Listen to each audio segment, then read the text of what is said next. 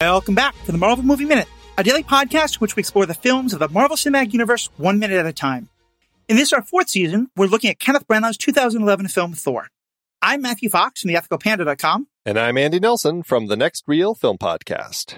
Today we're talking about minute 43, which begins with Loki calling for help and ends with Hold My Beer Guy telling Izzy what happened. Joining us on the show today, as all this week, is Austin Tichenor, creator of The Shakespeareans, co-artistic director of the Reduced Shakespeare Company, and producer and host of the Reduced Shakespeare Company podcast. Austin, I gotta ask, you're obviously so interested in the Shakespearean world. You spend a lot of time with people who are. Do you remember when you first found out that Kenneth Branagh was directing this comic book movie and wanted to do it as a kind of because of the Shakespearean elements? Like, I'd love to hear kind of what was the thought among Shakespeare people when they heard a Marvel comic was going to be turned into a Shakespearean drama? I don't remember where I was, but I do remember when I heard the news, I went, oh God, that makes sense.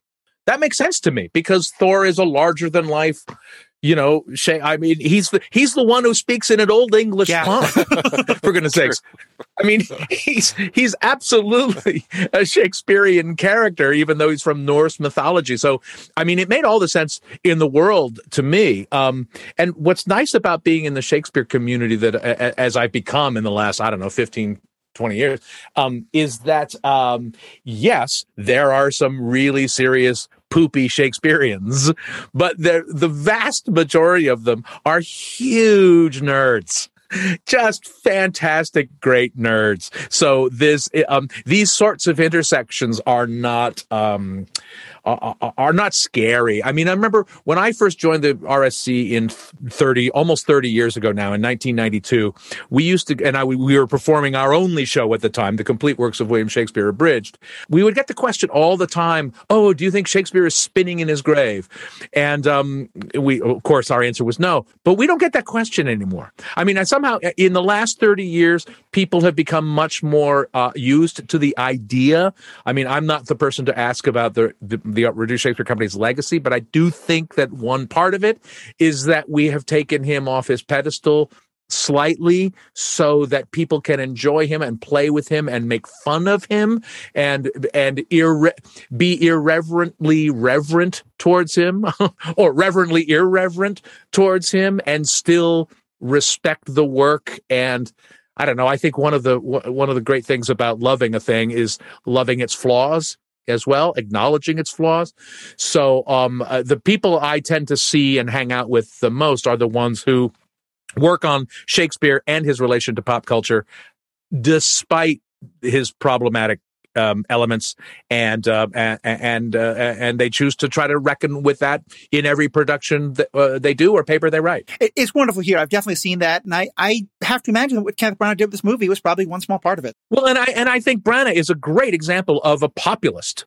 He's absolutely a populist as opposed to an elitist artist, if that makes sense. So, I mean, those are wild generalizations, but I think it's true in Branagh's case. Well, look what he's doing with Agatha Christie. I mean, I think that's exactly the sort of stuff that he latches onto. I mean, I remember when Much Ado About Nothing came out, I was in high school, I think I was 17, and it just all of a sudden came, like, all the guys I knew, it was like, hey, if you want to impress your date, take her to this movie, and because it was like, it was, oh, it's Shakespeare, we're going on Shakespeare, where I must be, such this grandiose guy, but also, like, it was a popcorn film.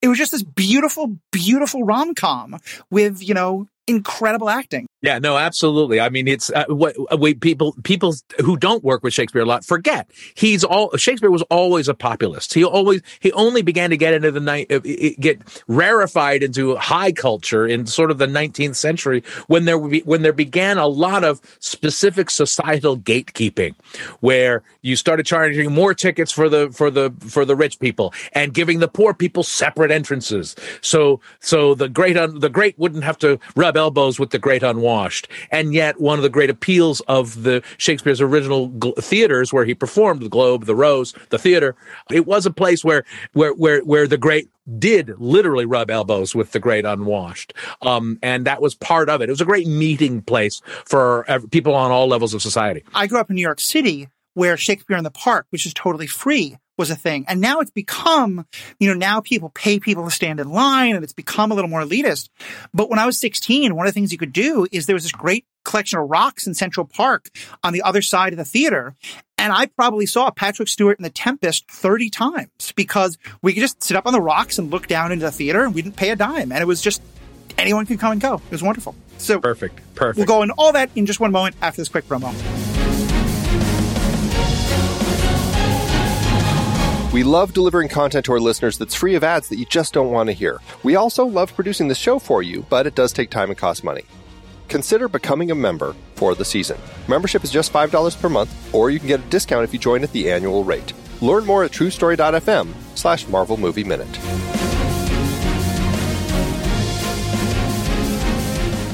We were going to talk a lot about the Odin sleep. I think we actually got into a lot of that yesterday.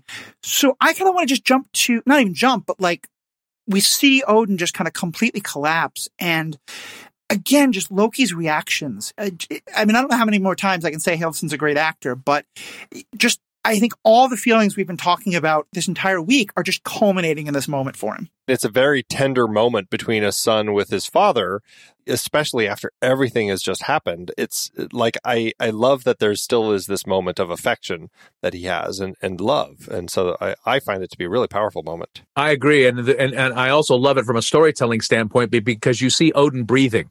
You could think he might be dead.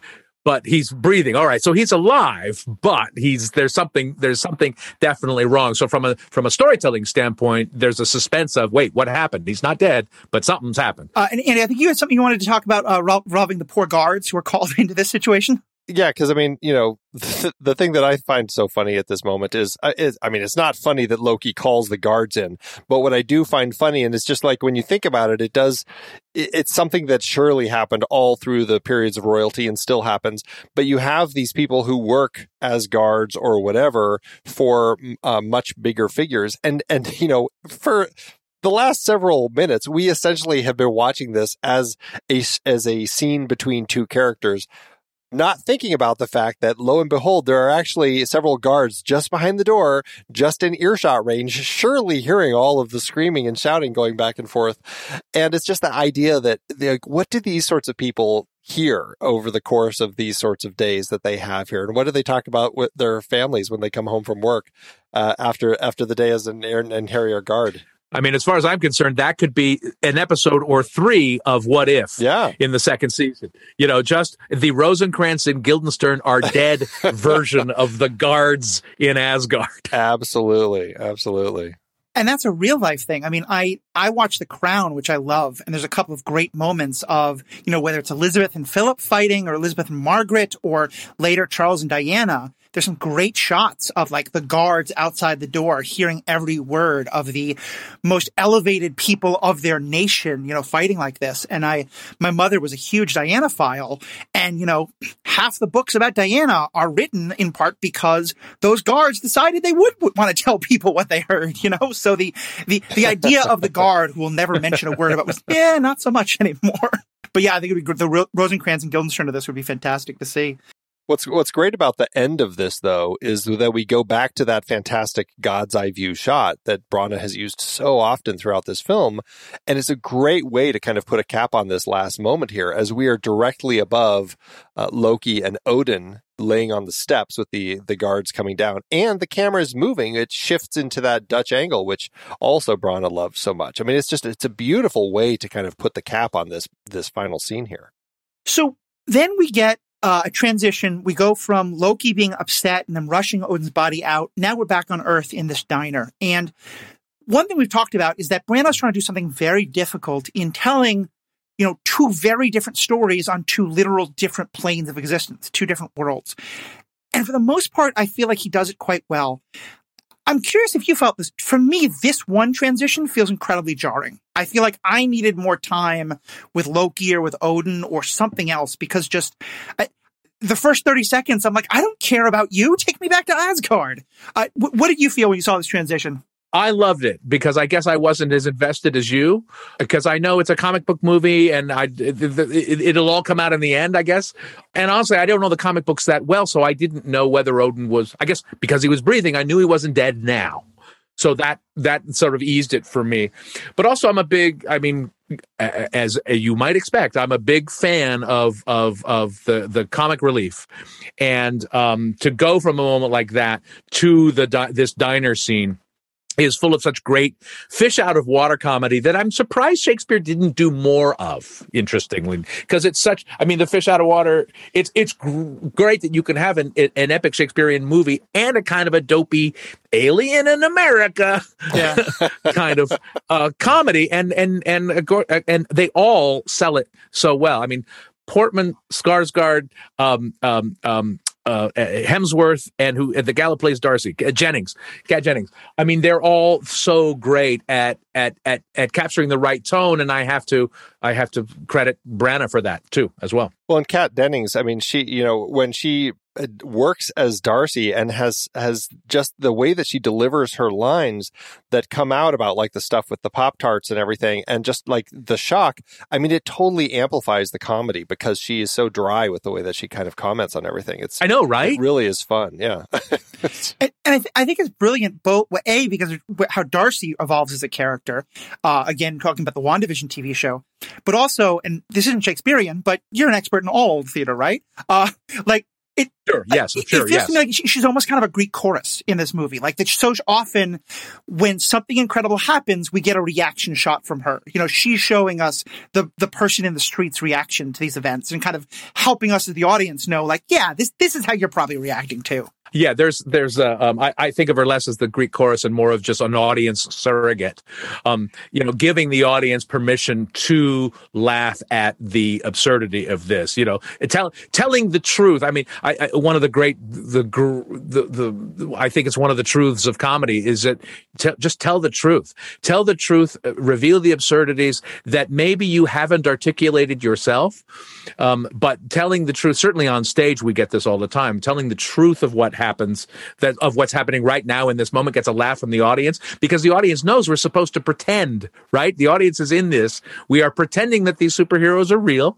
We are pretending that we're not in a theater, that this is really happening.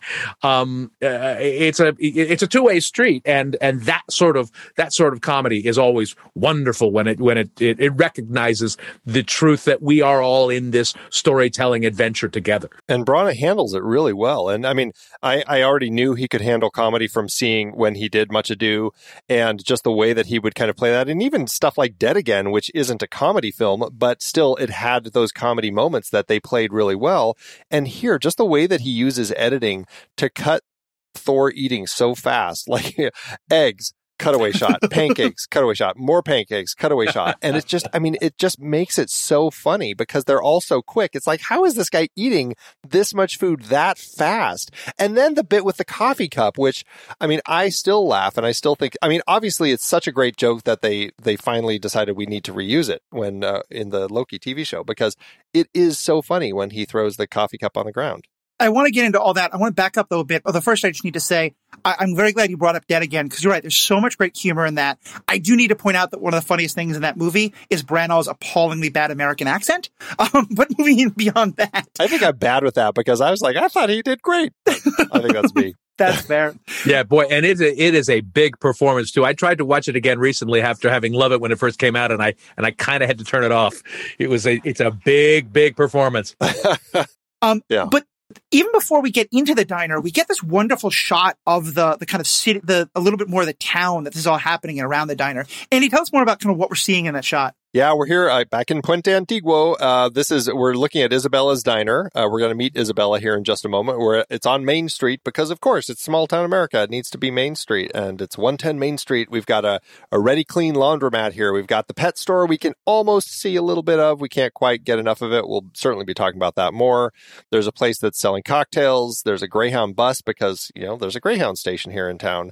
And I mean, this is this small town diner, right? I mean, this is exactly where we are in kind of that small town America.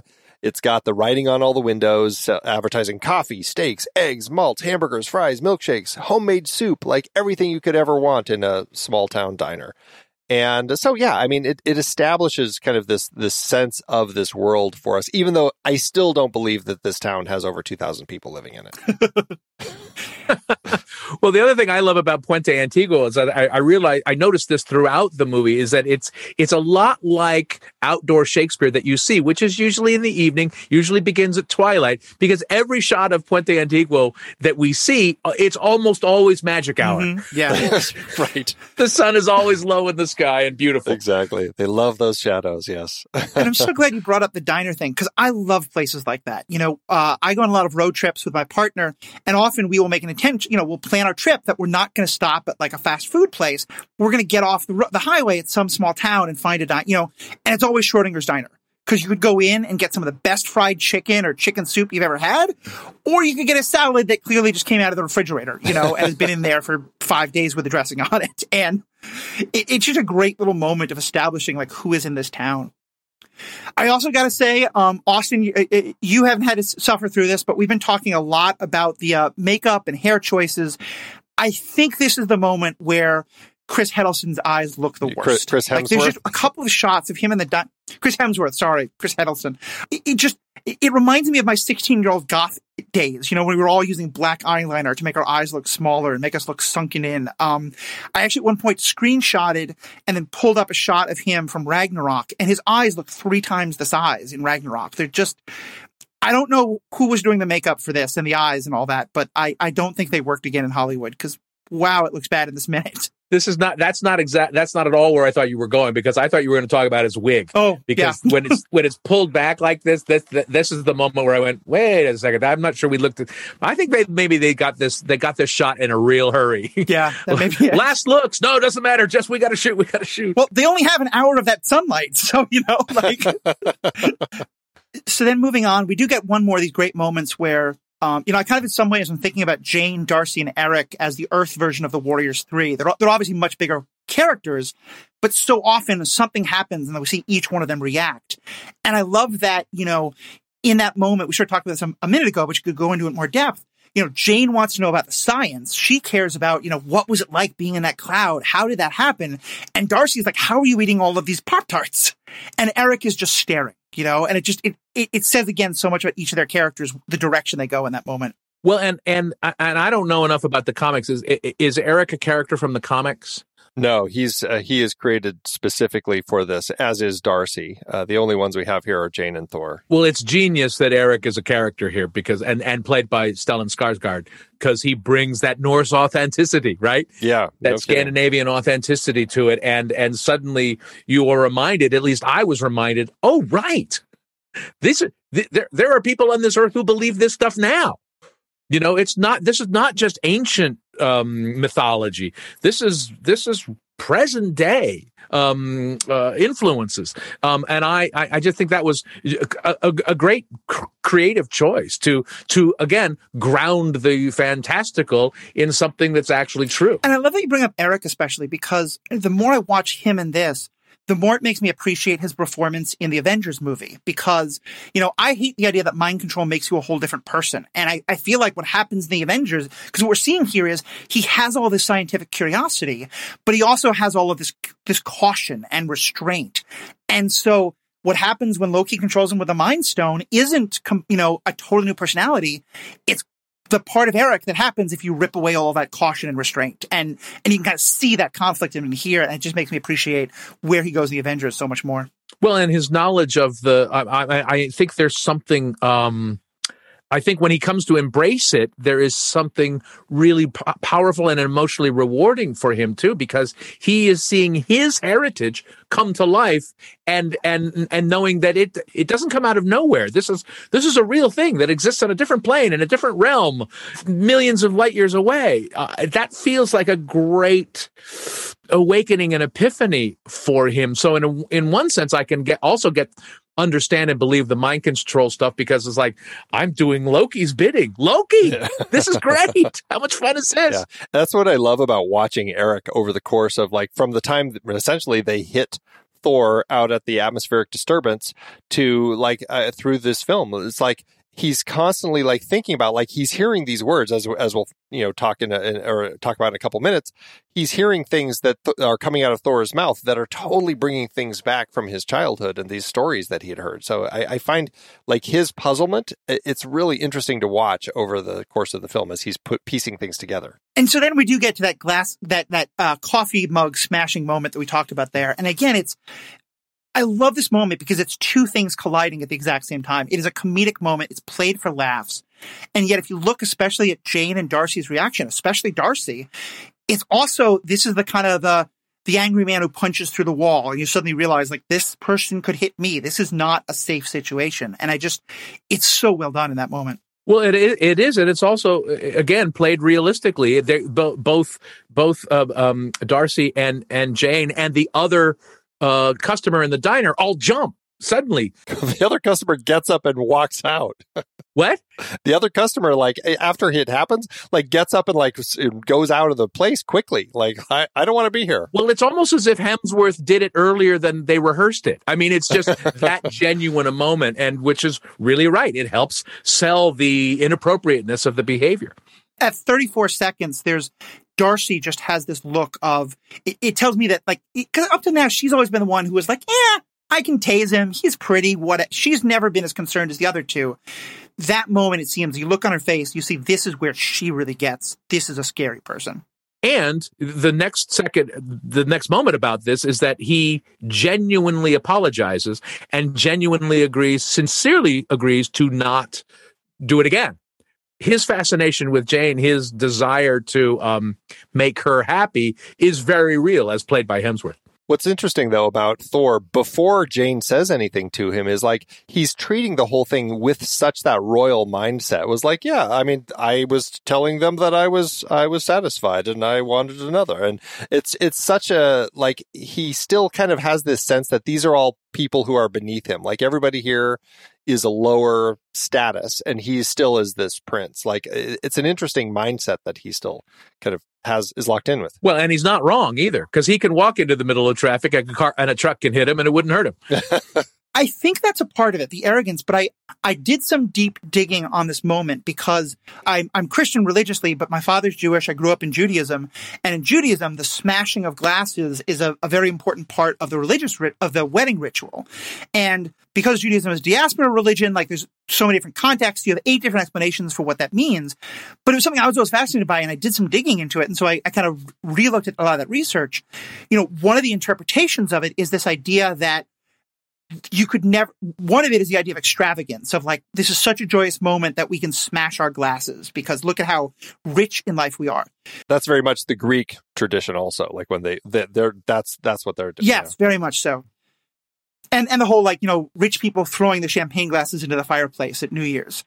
But the other tradition, well, there's like 9 traditions, but one of the other ones that I found and did some more digging on is the idea that in this moment, the glass holds so much joy, it could never hold that kind of joy again. And so we're going to smash it. And that I found was derived from an earlier tradition, which was kind of similar, which was the idea of, this glass could never hold something so perfect as it does right now.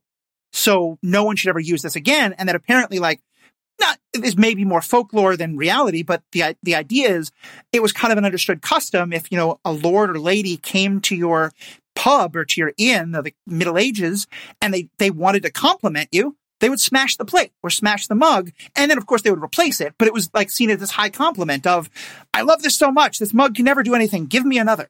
And I think you're right. A lot of it's the arrogance, but I think some of it's the way he's just so like, but I did just ask for another. What's wrong? Kind of makes me think that maybe this is another, fish out of water cultural moment. I think there's some of that for sure. And this is the moment also where we meet Isabella, because she notices what just happened. She hears the smashed cup. This is Adriana Barraza. She is an actress who got a lot of notice in the mid 2000s. And certainly has been keeping busy, but interestingly, like, hasn't done. I mean, she's still in movies, TV. She's still kind of all over the place, both here and in Mexico. But I feel like when you look at what she's done on IMDb, a lot of it is the stuff that came out in the 2000s. So IMDb game, we love to do this when we get new performers here. And unfortunately, she's given so little to do here. Like you wouldn't even know that she's a character you're supposed to pay attention to. Certainly a lot was cut out from the script. I'm literally looking her up now because I don't even remember the character. Yeah. I'll just tell you, the 4 things that IMDb says she's known for are Babel, the film Babel, where she got an Oscar nomination for. That was kind of the big thing that came out for her back in 2006. Second up is Drag Me to Hell, which I absolutely love that film. I thought Sam Raimi was just having a lot of fun there. She played Sean Sandena in that one. And then Thor is number 3, even though her part is minuscule here. Last but not least is her part in Rambo Last Blood from just a couple years ago. So I can't say I saw that one, but yeah, I remember her face ringing a bell when you said to kind of pay attention to her, and the babble makes sense. I love that she's here. I love that she has this moment. I wish, again, that there was more of her. I mean, obviously they were casting an actress who had the ability to do a lot more. She's just given so little in this part. And then we have her, I guess one of the waitresses come over to do the cleanup.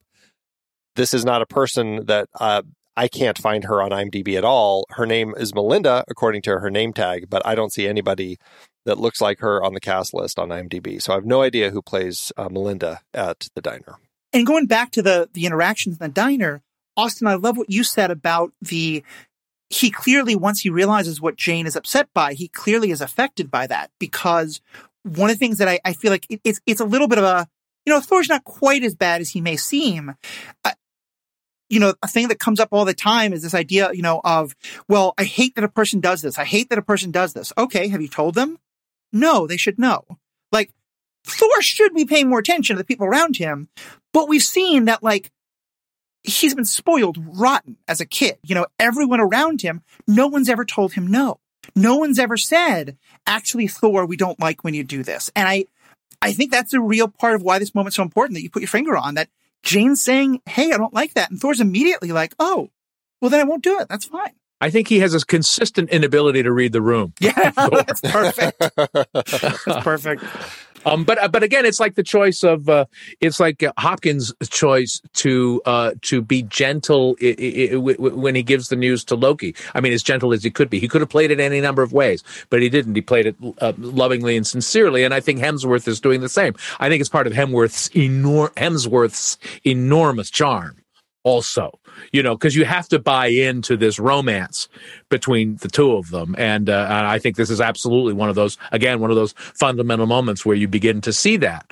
And just in the way that you mentioned the fish out of water thing before, she says deal and he says, you have my word. Yes. And it's just such a, they are talking, English languages from hundreds of years apart here.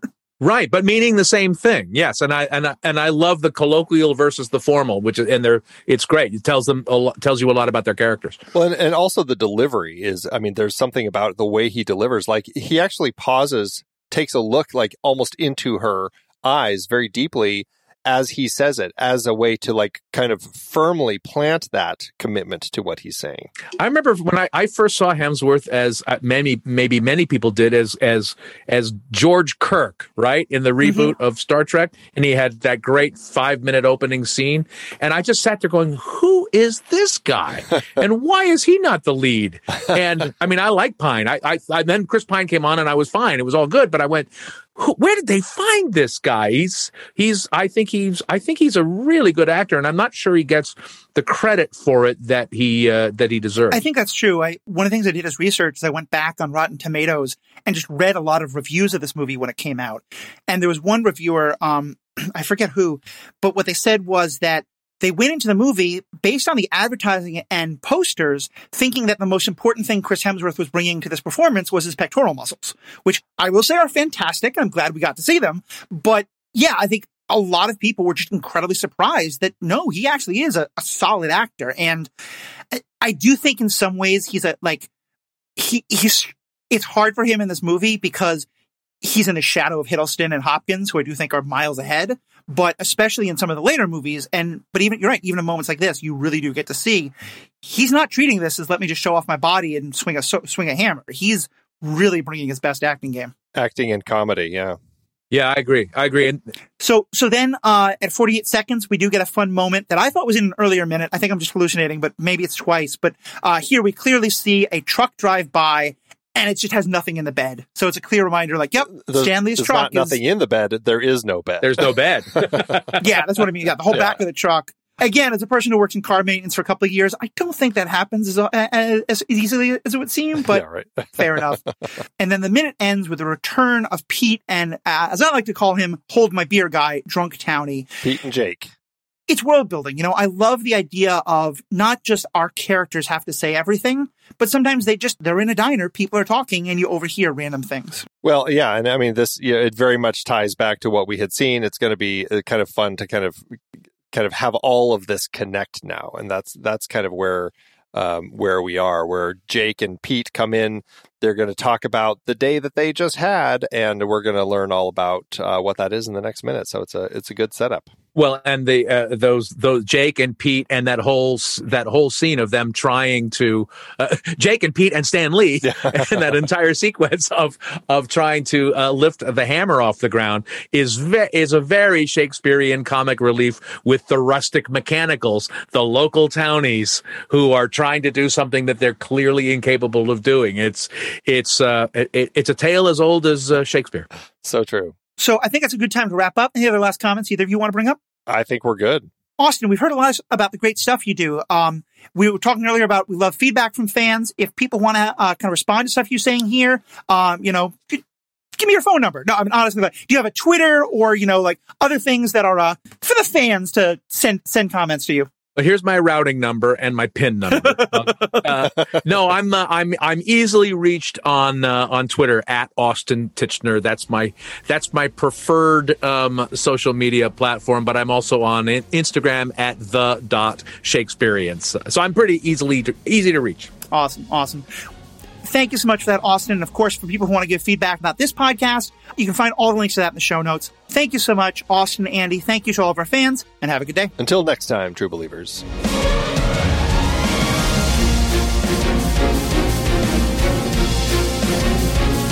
Marvel Movie Minute is a production of True Story FM, engineering by Andy Nelson.